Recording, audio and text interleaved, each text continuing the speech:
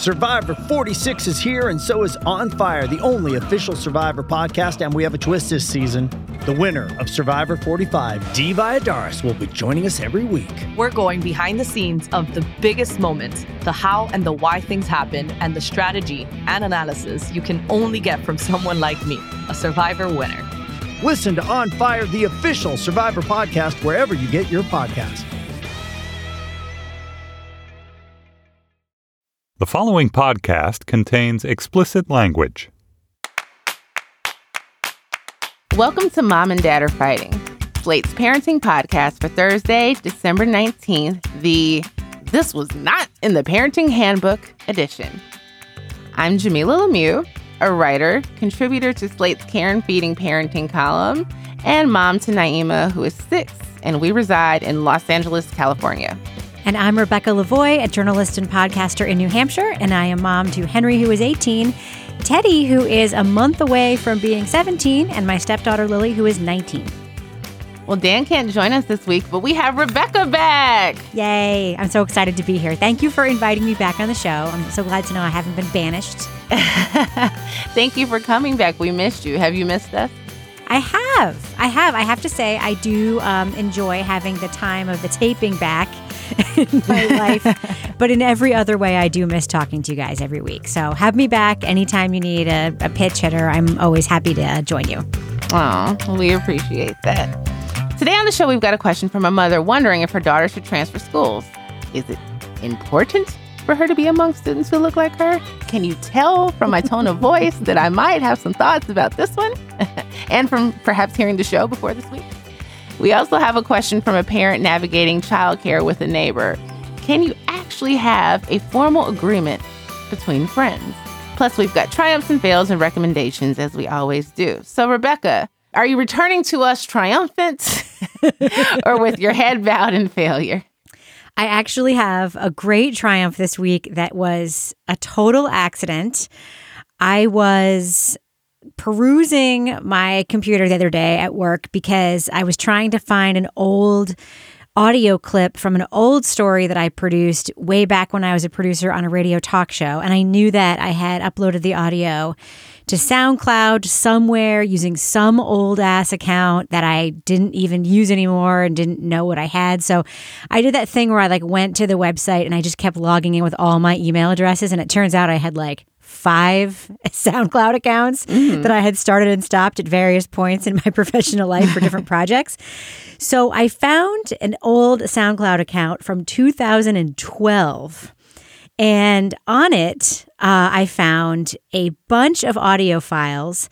And among them were 2 audio files of my husband interviewing my kids about me. And I actually pulled a little bit of tape and sent it to our producer, Rosemary, earlier today because I was hoping she could just play a little bit of it right now. Who is Rebecca Lavoie? First of all, she's my mom. She's nice. She will let me stay up and watch TV and things like that. I get weekly allowances from her. She lets me do stuff.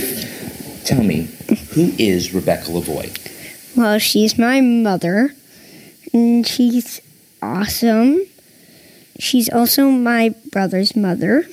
So that's a little sample of the interview that my husband apparently conducted with my kids way back in 2012. And I asked him about it, and he said, yeah, I have no idea why I did that. I didn't remember doing it. The kids didn't remember doing it, but each file is 15 minutes long. And he asks them what are my good qualities? What are my bad qualities? And it is adorable. So I have a triumph only because I can confirm that way back in 2012, my kids both initially described me as awesome before going on to describe all of my bad qualities as well as my good qualities. So that was pretty cool and a real gift to stumble upon that this week. That is so cool. That's so sweet. I would love to see how that play out with my daughter. It depends on the day of the week. It's catch her in a good mood. That's very cute. So I don't have a triumph this week, unfortunately. I felt like I should have one. I think I did, and I just forgot to write it down. But the things that I wrote down were fails. But after last week, where I had an epically bad fail, I felt that I should come in with something a little bit more positive this week. I will say that this one is not the worst fail by far. So that's good. The bar for that is now very, very, very, very low. So my daughter, Naima, and I were playing a game that she'd made up the other night, something with dominoes. And she was explaining the rules to me. And I said, all right, cool. And she said, oh, so no applause, no, wow, Naima, that's a really great game. I'm so proud of you. I mean, it's fine. And I said, well, Naima, it is a really great game, and I am proud of you. You're very smart, and you're always coming up with really creative ideas. And she said, oh, I'm not saying that you needed to say those things. It's just that you usually do. And that was the moment that I've realized that my daughter is passive aggressive. And I know exactly where she got that from. There are no fingers that I could point anywhere else. And I say I think her dad can be that way a little bit too. And it's so funny. I was telling the story to my mother and I said, well, she got it from both of us. And my mom says, yeah, I can be. I said, why do you think both of us refers to you? I'm talking about her dad. And so I have this week identified the source of both my daughter's passive aggression and her narcissism. So we're doing a bang up job over here in LA. Oh, goodness. Well, at least you know now. You have plenty of time to adjust. Absolutely. And we talked about it, because I was just going to laugh it off. And I was like, no, there's nothing wrong with learning at almost 7 what it means to be passive aggressive and why you should avoid it. And I took responsibility for it. I said, this is something you've heard me do. So I'm not upset with you or saying you did something wrong. I'm just going to say that there's a better way to get what you wanted. So you wanted a compliment from mommy. You can say, how did you like my game? Or even, I just kind of need a little love or affirmation right now, and the day she actually just says that, because I've been trying to just say, hey, I need a little love and affirmation. I've been trying this for a while. And the moment that she actually does it, that's going to be the triumph for the ages. I'll probably just throw down my microphone and walk out like you did, knowing that I've won parenting. I liked how she threw in the, no, you don't have to say it now. I was just pointing it out because you usually do. You usually do. Ouch. She kept saying, no, please. No. Mm-mm. Don't compliment me just because I said something. Right. Just know that there's a standard that you have set that you fell short of today. And be clear. Don't disappoint me again. Okay, so before we move on to reader questions, let's handle a little business. As you may know, Slate's parenting newsletter is the best place to be notified about all of our great parenting content, including Mom and Dad Are Fighting, Care and Feeding, and so much more. It's also a personal email from Dan every week where he decides what is good enough for you to take in return. where parenting master and expert Dan Qua decides what you should be reading about this thing that you do every day. And Let's be real. That's what it is. He's not exactly here, so we can just say it. Yeah, it's Dan's faves. This Week in Dan. And I still think you should subscribe for it because Dan is my editor and he helped hire me for this podcast. So good for you. Good for you, Dan. You make good choices. Sign up at slate.com/parenting email. Get the best of Dan in your inbox every week. Also, speaking of Dan and about, check out our Facebook presence. Just search for Slate Parenting on Facebook. It's a fun community. We, mostly Dan, moderate it so things don't get out of control. And we're going to talk about Dan's book in the Facebook group. I haven't given us a date yet or a deadline, but I've purchased my copy. I hope you guys have copies of How to Be a Family, and we're going to read it and we're going to talk about it in January. And we're going to decide if Dan's book is good or not. And I'm very excited about being the arbiter of his future now. In other business news, in Slate Plus today, we're going to be talking about how motherhood has changed in the past 10 years. Here's a quick sneak peek of what you'll hear if you have Slate Plus. When my kids were little and we used to have a play date and drink a glass of wine, we wouldn't tell anyone. Now there's merchandise around that. I was going to say, there's T-shirts. That's definitely changed. To hear more segments like that and get ad-free versions of your favorite podcasts, sign up for Slate Plus. Slate Plus is our membership program, and it's a great way to support the work that we do. For only $35 for your first year, you can help cover the cost of producing Mom and Dad Are Fighting and your other favorite Slate shows. And in return, you get extended ad-free versions of this show and others, plus a ton of other great benefits. If you want to support Mom and Dad Are Fighting, please, please, please do go to slate.com/Mom and Dad Plus and join Slate Plus today.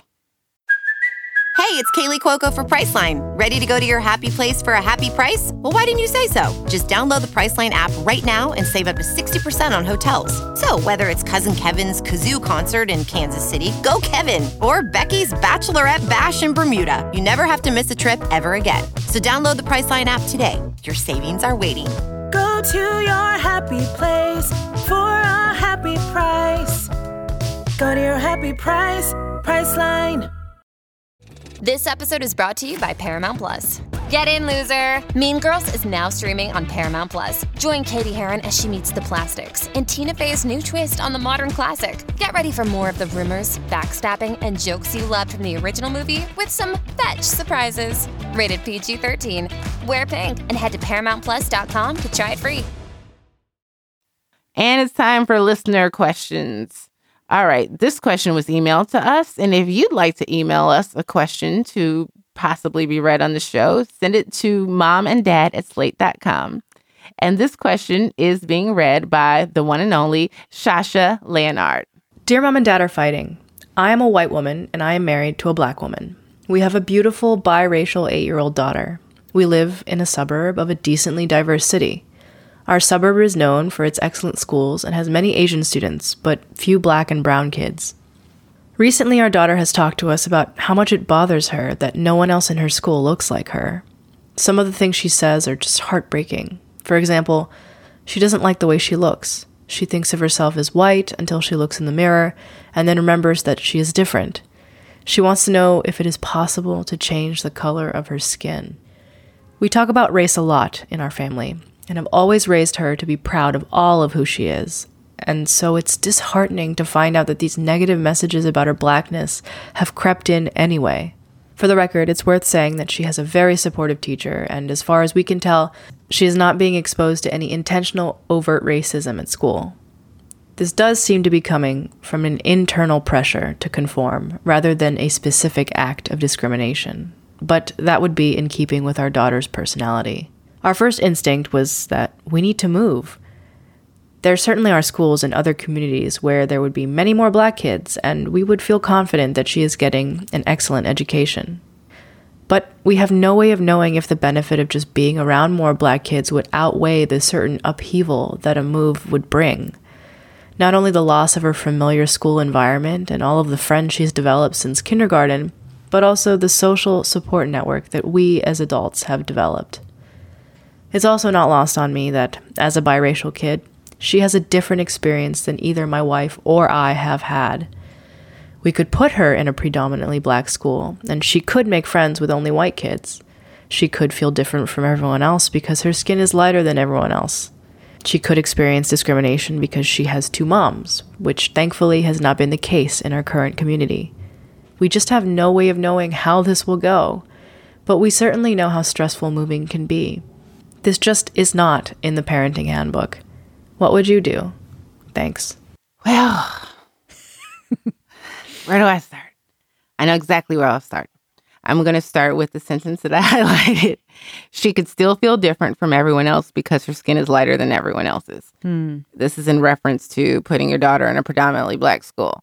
Now, I don't know what your daughter looks like, letter writer, but biracial black, and put a pin in that because we're going to talk about why I use those two words together. There are a lot of different varieties, right? There are a lot of different looks. The actress Halle Berry is biracial. Honestly, as a lifelong black woman, I would not have ever assumed that she was biracial unless she told me. I would not have looked at her and guessed that. I would have thought she's a light complexion black woman. I have two black parents. One of them is biracial. I am slightly lighter than she is. I'm regularly mistaken for a biracial person, as is my daughter, who has two black parents. Barack Obama would not be identified as a biracial black person unless he explained to you his background. You wouldn't look at him and say, oh, you must be biracial. There are a lot of light-skinned black people even in the hood, where there isn't as much interracial dating and race mixing that's happening right then and there. Most Black people in this country, particularly those that are African American, have white blood in us. So we come in a lot of different colors. Now, it's possible that your daughter is very light complexion and perhaps she has light colored hair and light colored eyes and would immediately make someone think that she was biracial, or could be what folks describe as quote unquote racially ambiguous, and that she looks like she's not white, but she could be from somewhere else. However, let me tell you about how light skin and loosely textured hair and light eyes functions in the Black community. It is quite often a form of social capital. It is highly unlikely in most environments where you have a lot of Black kids that somebody will be taunted for being lighter. That's how colorism functions. So girls in particular who look like they're mixed, who may be mixed, oftentimes are told that they're prettier than other girls, or treated as if they're prettier than other girls. And I'm not saying that's the sort of social capital you should want for your child, but I want you to please lose the idea that being biracial would necessarily make life more difficult for her if she were surrounded by Black kids. Now, are there challenges that she could have as a biracial kid who's thrown into her first all-Black school environment? Absolutely. But that has a lot more to do with how she's been socialized up until this point, and how much of a relationship she's been able to develop with other Black children, which I personally think is an incredibly important thing for any kid at this age, at 8 years old, to have had friendships, meaningful relationships, and constant exposure to children who look like them. To have her in a community where she's an anomaly for so many reasons means that there are going to be some challenges around identity and fitting in with people who are like her and people who are not like her. And I don't think that that's fair, personally. I understand that you want to nurture and protect the relationships that she's developed with children since kindergarten. I can say, as someone who just moved an almost 7-year-old across the country away from the friends from preschool and pre-K and kindergarten, yes, it's difficult. It's a big change. However, your child has said that it bothers her that no one else in her school looks like her. She didn't say simply, oh, I wish that I had blonde hair, which you are saying. She also has said she doesn't like the way that she looks, and she thinks of herself as a white child until she looks in the mirror. And could there be something that she could do to change the color of her skin, which again tells me that she can't be that light complexion, that she's showing up in a Black school environment and passing. So not only is she unhappy with the way she looks, because she's surrounded by people who look so different. And I also don't know how you and your partner look, or if she favors you more than her Black mother, or if she favors her Black mother more. But she sees that there's a difference between her and the majority of her friends and one of her mothers. And she's unhappy with that. And she says that it bothers her that there aren't kids who look like her in school. Please, letter writer, if you take a look at last week's Care and Feeding contribution from me, there are a number of books and articles that I linked to that are about this topic, because we had another white mother of a biracial child with a similar issue. One of the books that I recommended is Why Are All the Black Kids Sitting Together in the Cafeteria by Beverly Daniel Tatum. And it's a really important, widely used text that looks at how kids develop their racial identity and what that looks like in school. And there's particular attention paid to what that looks like for Black children in school and what that looks like for Black biracial children in school. And I think it's, she's a kid. She's spending the majority of her time in a classroom. Right? You could say we live in the suburb of a diverse city. We can find a Saturday activity. We can do something after school. There are other ways to find her in community with Black kids, and that's great. But she's saying that she's uncomfortable about not seeing people who look like her in school. So she's already going to see that the faces of achievement and the faces of beauty and the faces of athletic ability and who's the smartest and who are the teachers that are guiding these kids more often than not. All these people that she's both seeking affirmation from and looking to as examples of how to function in the world, the majority of them are white. I don't think it's enough that she has a Black parent. I think she deserves to have other Black children, particularly Black girls, around her. You know, studies have shown that socially, Black girls don't do as well in primarily white educational environments as Black boys do. Black boys, I think, for a number of reasons that we don't necessarily get off into, represent a cool factor. You know, that this person, maybe we want to be his friend. We want to hang out with him. Where Black girls can be isolated by both the Black boys and the white kids in those environments. She needs homegirls. She needs Black homegirls. They can be biracial. They can have 2 Black parents. They can be adopted into a family with 2 white dads. Whatever it looks like, she needs to be in community with little Black girls. And I think that saying, is it worth it just to be around more Black kids?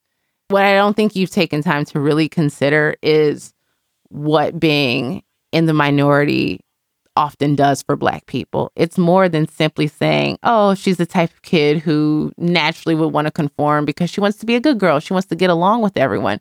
This is more than saying, hey, I'm a K-pop stan, but all the kids in my school are really into Ariana Grande, so I'm going to bump her record and act like she's my favorite artist, but I'd really rather be listening to K-pop. This is about who she is as a person. This is about her truly understanding what it means to be a member of a marginalized group and not just the pain of it and the disappointment and the neglect and possible ostracization socially or being called out by teachers or feeling like if you get a question wrong, now the Black kids are dumb and now they know Black kids are dumb. Having to explain her culture while also having to explain and talk perhaps about having 2 mothers.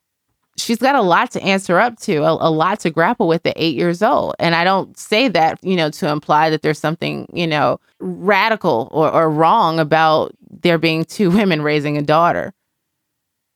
What's radical and wrong to me is how comfortable parents of all races are with throwing Black and brown kids and Asian kids into environments where there's no one like them and thinking that because this is a better school, this is the best environment. Look at what academic outcomes are in your area for Black children, not just for kids. You can't compare her to somebody who looks like the teacher, who looks like the principal, who looks like the soccer team.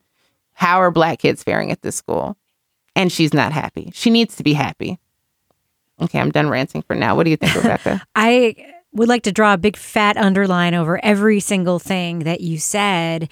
And in addition, you know, there's another layer here. You know, you're like very polite to not bring it up in some ways, but how super weird white people are to Black biracial kids. It's like there is, especially like in mostly, you know, white communities, there is this sort of weird fetishization. Is that the right? Like, would that be an appropriate way to say it? Absolutely. And that's not good. It's not good. It's not good to be singled out for any reason if you're anyone. And the other thing that I want to say is, if I have one regret in my career as a parent, in my parenting life, it's that my kids didn't go to a diverse school. That's my one regret. I went to an incredibly diverse school. It wasn't just better for the people of color around me to be at a school where a lot of people looked like them. It's also better for white people to be around a lot of people of color. It's better for everyone. There's a playing field leveling. There's a worldview setting experience that you cannot get when you're at a school in an environment that mostly looks one way. Now, it's very, very easy to come up with excuses why, you know, your kids kind of are where they are. You know, my excuse would be, hey, this is where I live. I got divorced. There was a parenting plan in place that stipulated we had to live in this place and we weren't allowed to move, et cetera, et cetera, et cetera.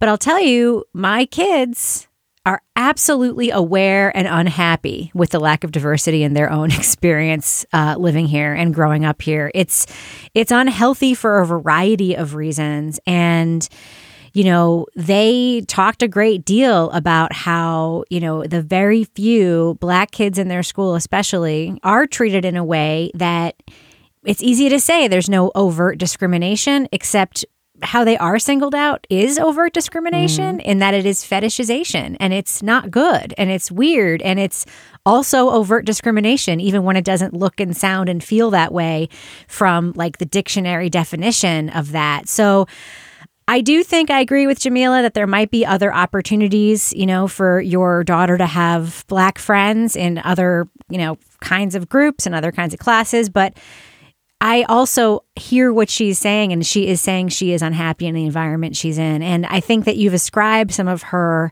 view of herself and her self-image, to something internal inside of her. But there's no way that a huge part of that is also not coming from the fact that when kids look around, they see the world around them. There is not a mirror in front of their face all the time. And she looks in the mirror and she sees something different than what she sees. And that is probably fueling the stuff that she's talking about and the stuff that she's feeling and the stuff that she's saying about the color of her own skin. So yeah, I lean on the side of moving. I really do, changing school districts.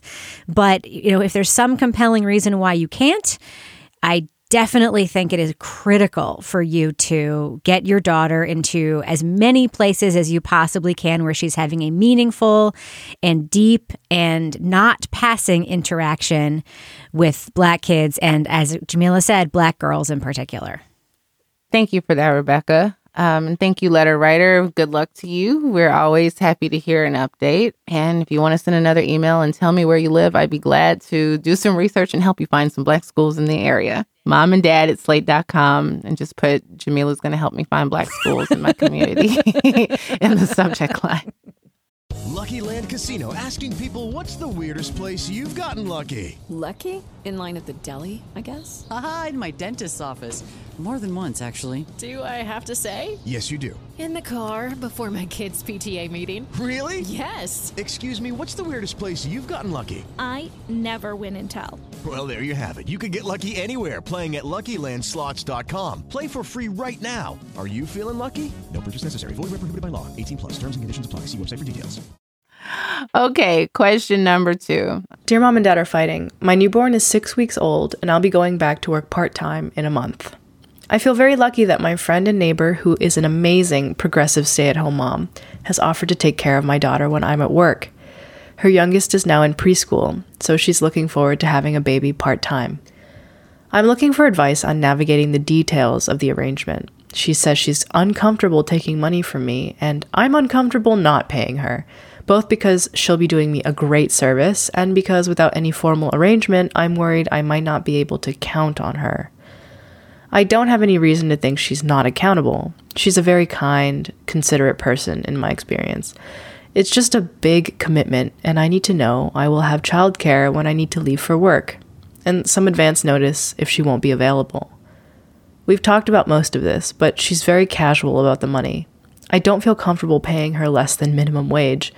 What thoughts do you all have on this arrangement? I would so prefer to have my baby with her than at a daycare, and I really feel comfortable with her. It's so hard to talk about money with friends. Thanks. What do you think? Well, I think it would be criminal for you to not pay a person who is taking care of your baby when you're at work or at any other time, unless it's a, quid pro quo. Sometimes I take care of your kid situation and there's like a lot of equity there. So first off, the one thing about this email that stuck out to me and that I think you need to think about is I want to make sure she doesn't let me down portion of the arrangement. Because the bottom line is, if you guys are friends and she's also your childcare provider, because that's what you're talking about here, you have to just be cool with the fact that sometimes she is going to let you down and she might be sick or she might have something else to do. And you do need to come up with a backup plan for that. And you do need to decide, if you're going to go forward with this arrangement, that you're not going to let that dictate the terms of whether or not you still are friends with this person. That's what makes this tricky. So you have to really draw some firm lines around what the business part of the arrangement is. Part of that is there will be times, even with a paid child care provider, who's somebody in their home who has a license and who has a small daycare, there are going to be occasional times where that arrangement lets you down. That's just the fact of childcare in the world. And I just don't want you to set yourself up for failure here by thinking that whatever the number of work days is a year, 180, 200 and something work days, that every single time this is going to happen without fail and there's never going to be a glitch, because there will be. As to the money part, you didn't give us a ton of information, so I'm just going to make a couple of assumptions. One assumption is that you can afford childcare and you are choosing this option rather than another option, which you would be paying for. So what I would do with this friend and neighbor is I would be insistent. I would say, this is a service that has value and I'm going to be paying for it anyway. And I would like to pay you this set amount of money per week, whatever you decide to set. I don't know how many hours it is, $200, $300, whatever you would kind of be paying somewhere else. What you do with that money, friend and neighbor, is up to you. You want to throw it in a 529 for your own kid and just pretend I'm not paying you. That's cool. You want to squirrel it away in a suitcase under your mattress and just pretend it's not happening. That's okay. But it is important for me to pay for something of value because it wouldn't be right not to. You're providing me with a tremendous service. This is something that I can't, kind of live my life without and go back to work without. And it wouldn't be fair to not pay you for this labor that is in fact labor, even though it's sort of set up as this fun thing, but taking care of a baby is not always fun. It wouldn't be fair for me to have you do this if I weren't paying you roughly the same as I would be paying somebody down the street to do it. So yes, I'm going to pay you. It's not negotiable. But of course, whatever you choose to do with the money after it leaves my hands and enters yours is up to you. And if you're really uncomfortable with it, then please feel free to squirrel it in a 529 college savings plan for your kids. But I do have other questions about this arrangement. Aside from the money part, I actually think that's the easy part. The main question I would start with, which isn't about money, is, like I said before, defining the transactional business relationship. Make no mistake, that is what this is. And if you go into it with any other sense of what it is, it's not going to work out, probably. That's my advice to you. I 100% agree. I think that even a formal agreement where there's a very low dollar amount paid, you just still feel that this person is clear that this isn't just a favor that can be withdrawn because, I overslept, or, I'm not feeling so great today, and it would just be a little bit better if I just didn't have to do this, that this is something that she has to approach with the same seriousness that one would a job. And it's hard to do that when you're not getting paid. And maybe she just has the presence of character to show up for you in that way. But I think the more formal you make this agreement, the better. I'd also add that it would just be wise to have some sort of backup plan for both short-term and long-term care in mind already, so that if something were to change with your agreement, that you're not starting from square one and, Googling daycare in my area, but that you have an idea as to where your child could go that's in your price range, and that they would be able to accommodate you. It also would be good to have somebody on call for emergencies as well. In an ideal world, daycare is affordable and this person is your emergency call. But because you have to rely on her in this way, you have to be prepared for the possibility that anything could happen. It could be a little bit more work than she was anticipating. She could find that she really just wants to have that time during the day to take a yoga class or do something that's, all about her. And if she's the type of woman that she sounds like, then hopefully she'd give you, a month's notice and say, I really love spending time with your little one, but I found that it doesn't really work for me anymore. And I'm so sorry, but I can't do this after, next month. But that you are not waiting for that moment to happen before you have a plan in place to make sure your little one has somewhere to go when you go to work in case she's no longer available. So good luck to you all, and congratulations on the little one and going back to work. I know how fun that could be. So sending you lots of love and support. And if you have a question for us, other listeners, send us the questions at momanddad@slate.com. Okay, Rebecca, before we get out of here, it's time for recommendations. What do you have for us? Well, I don't mean to do such a ham-fisted callback, but I would say get yourself a SoundCloud or other audio repository account on your smartphone and interview your kids. And then save that audio in a place where you might forget you have it, so that in 8 or so years, you can surprise yourself with the gift of listening back to having them talk about, you or your family or whatever it is you want them to talk to you about. I got to say, listening to the voices, I feel really bad because one of the things that I have relentlessly teased my mother about for the last decade or so is that her voicemail box is always full on her cell phone.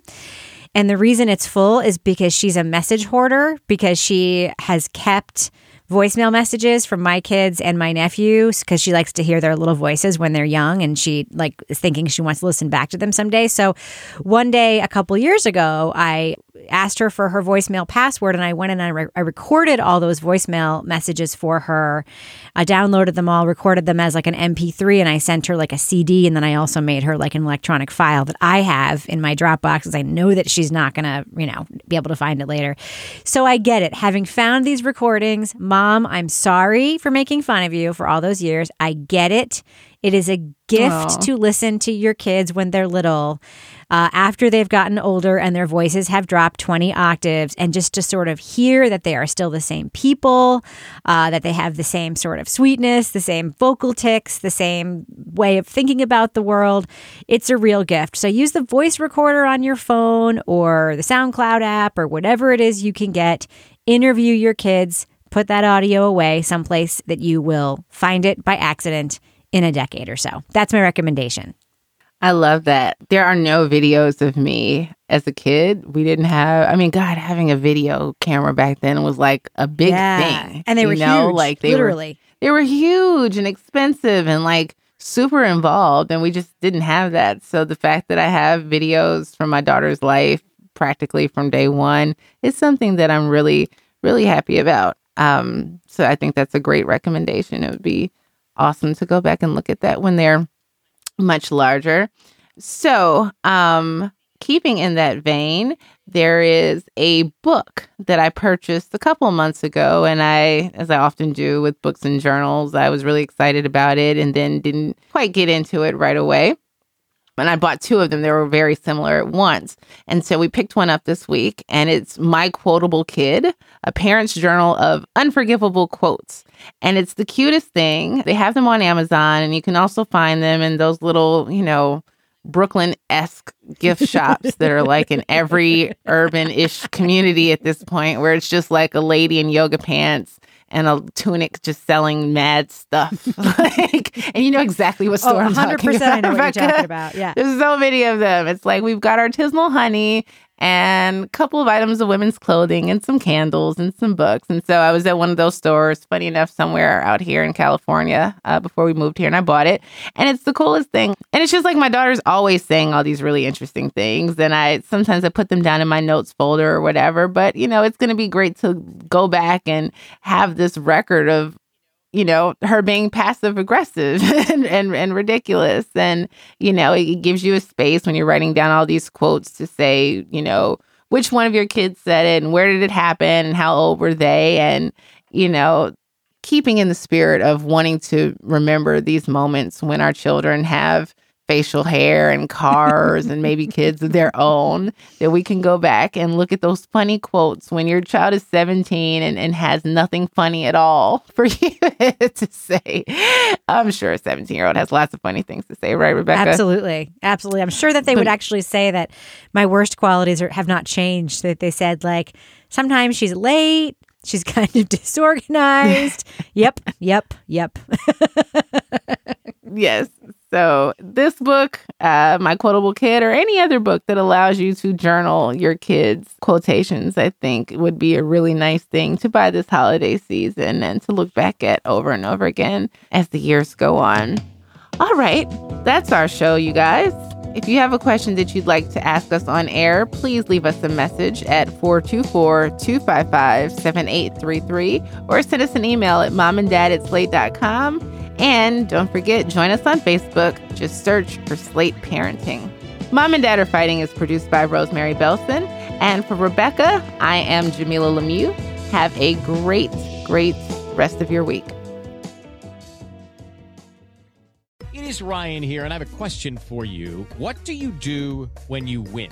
Like, are you a fist pumper, a woo-hooer, a hand clapper, a high-fiver? I kind of like the high-five, but if you want to hone in on those winning moves, check out Chumba Casino. At ChumbaCasino.com, choose from hundreds of social casino-style games for your chance to redeem serious cash prizes. There are new game releases weekly, plus free daily bonuses, so don't wait. Start having the most fun ever at ChumbaCasino.com. No purchase necessary. VGW Group. Void where prohibited by law. See terms and conditions. 18+.